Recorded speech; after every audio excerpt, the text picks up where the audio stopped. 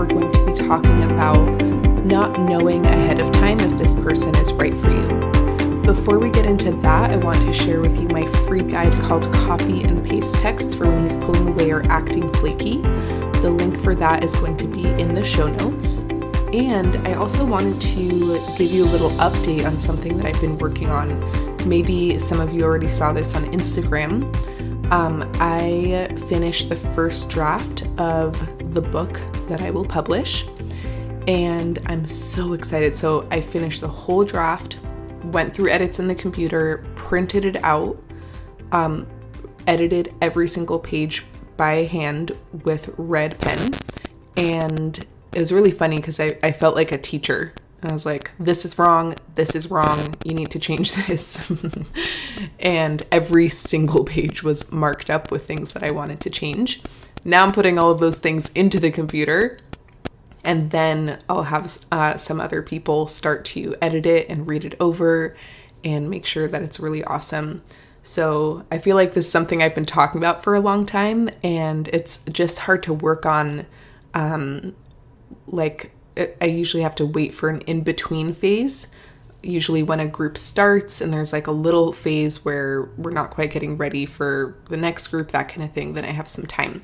So I'm really excited that I completed that, and it's still a work in progress, but I just want to give you that update and to let you know to get excited about when it comes out. It's a very thorough guide to dating. All right, so let's talk about our topic today, which is the thought, I should have known. So this is something that comes up in retrospect when something didn't work out, whether you had a breakup or somebody just turned out to not be very kind and you had to end it, or just some version of things not working out. It's very common to have that thought of, I should have known. And we look into the past and we can see certain signs or signals that this person may not have been the best match for us. And then we judge ourselves for not noticing those things earlier or acting on them at the time. So before we get into changing that, I want to just discover the impact of that line of thinking.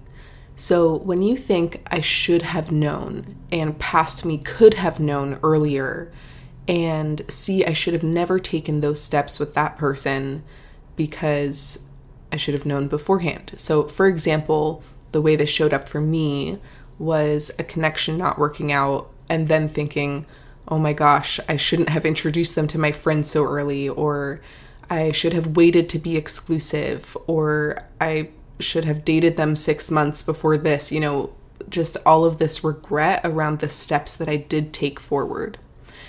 And what we want to come back to is that the steps that we take, if you're following the process that we talk about in this podcast, are always right to do, even if it doesn't work out with the person in the end.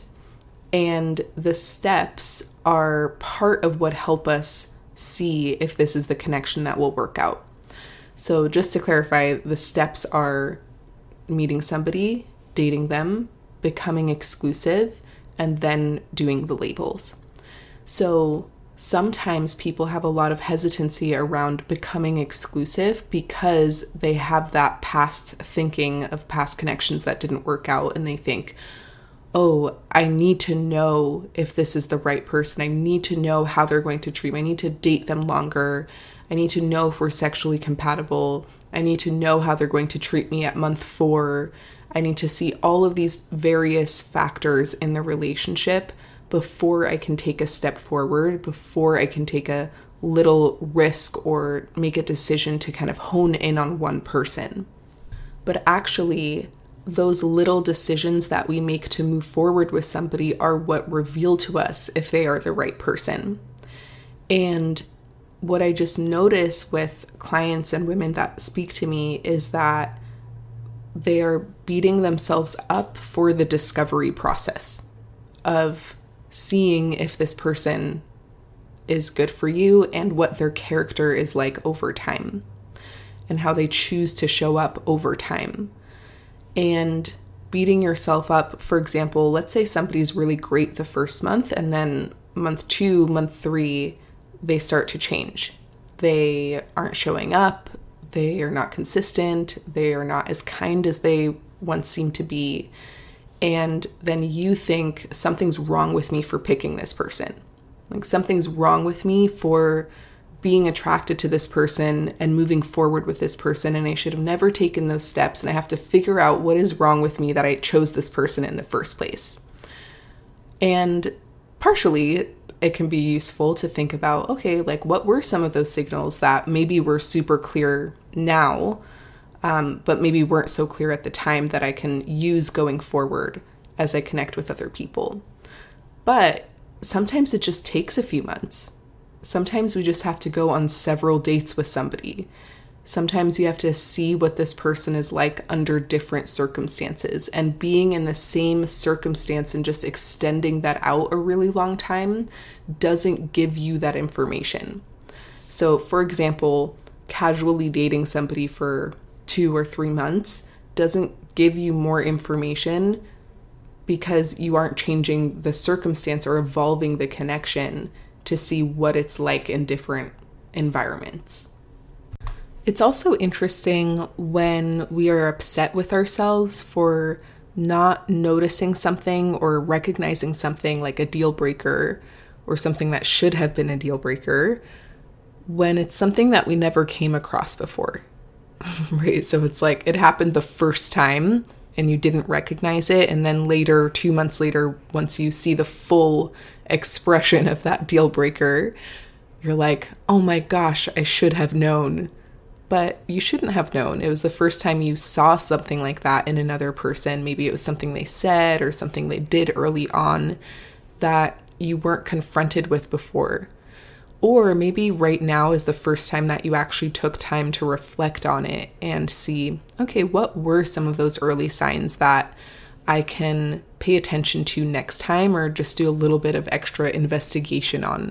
So all of this being said, we can really see the majority of what we're going to be working through with a person within the first 3 to 4 months.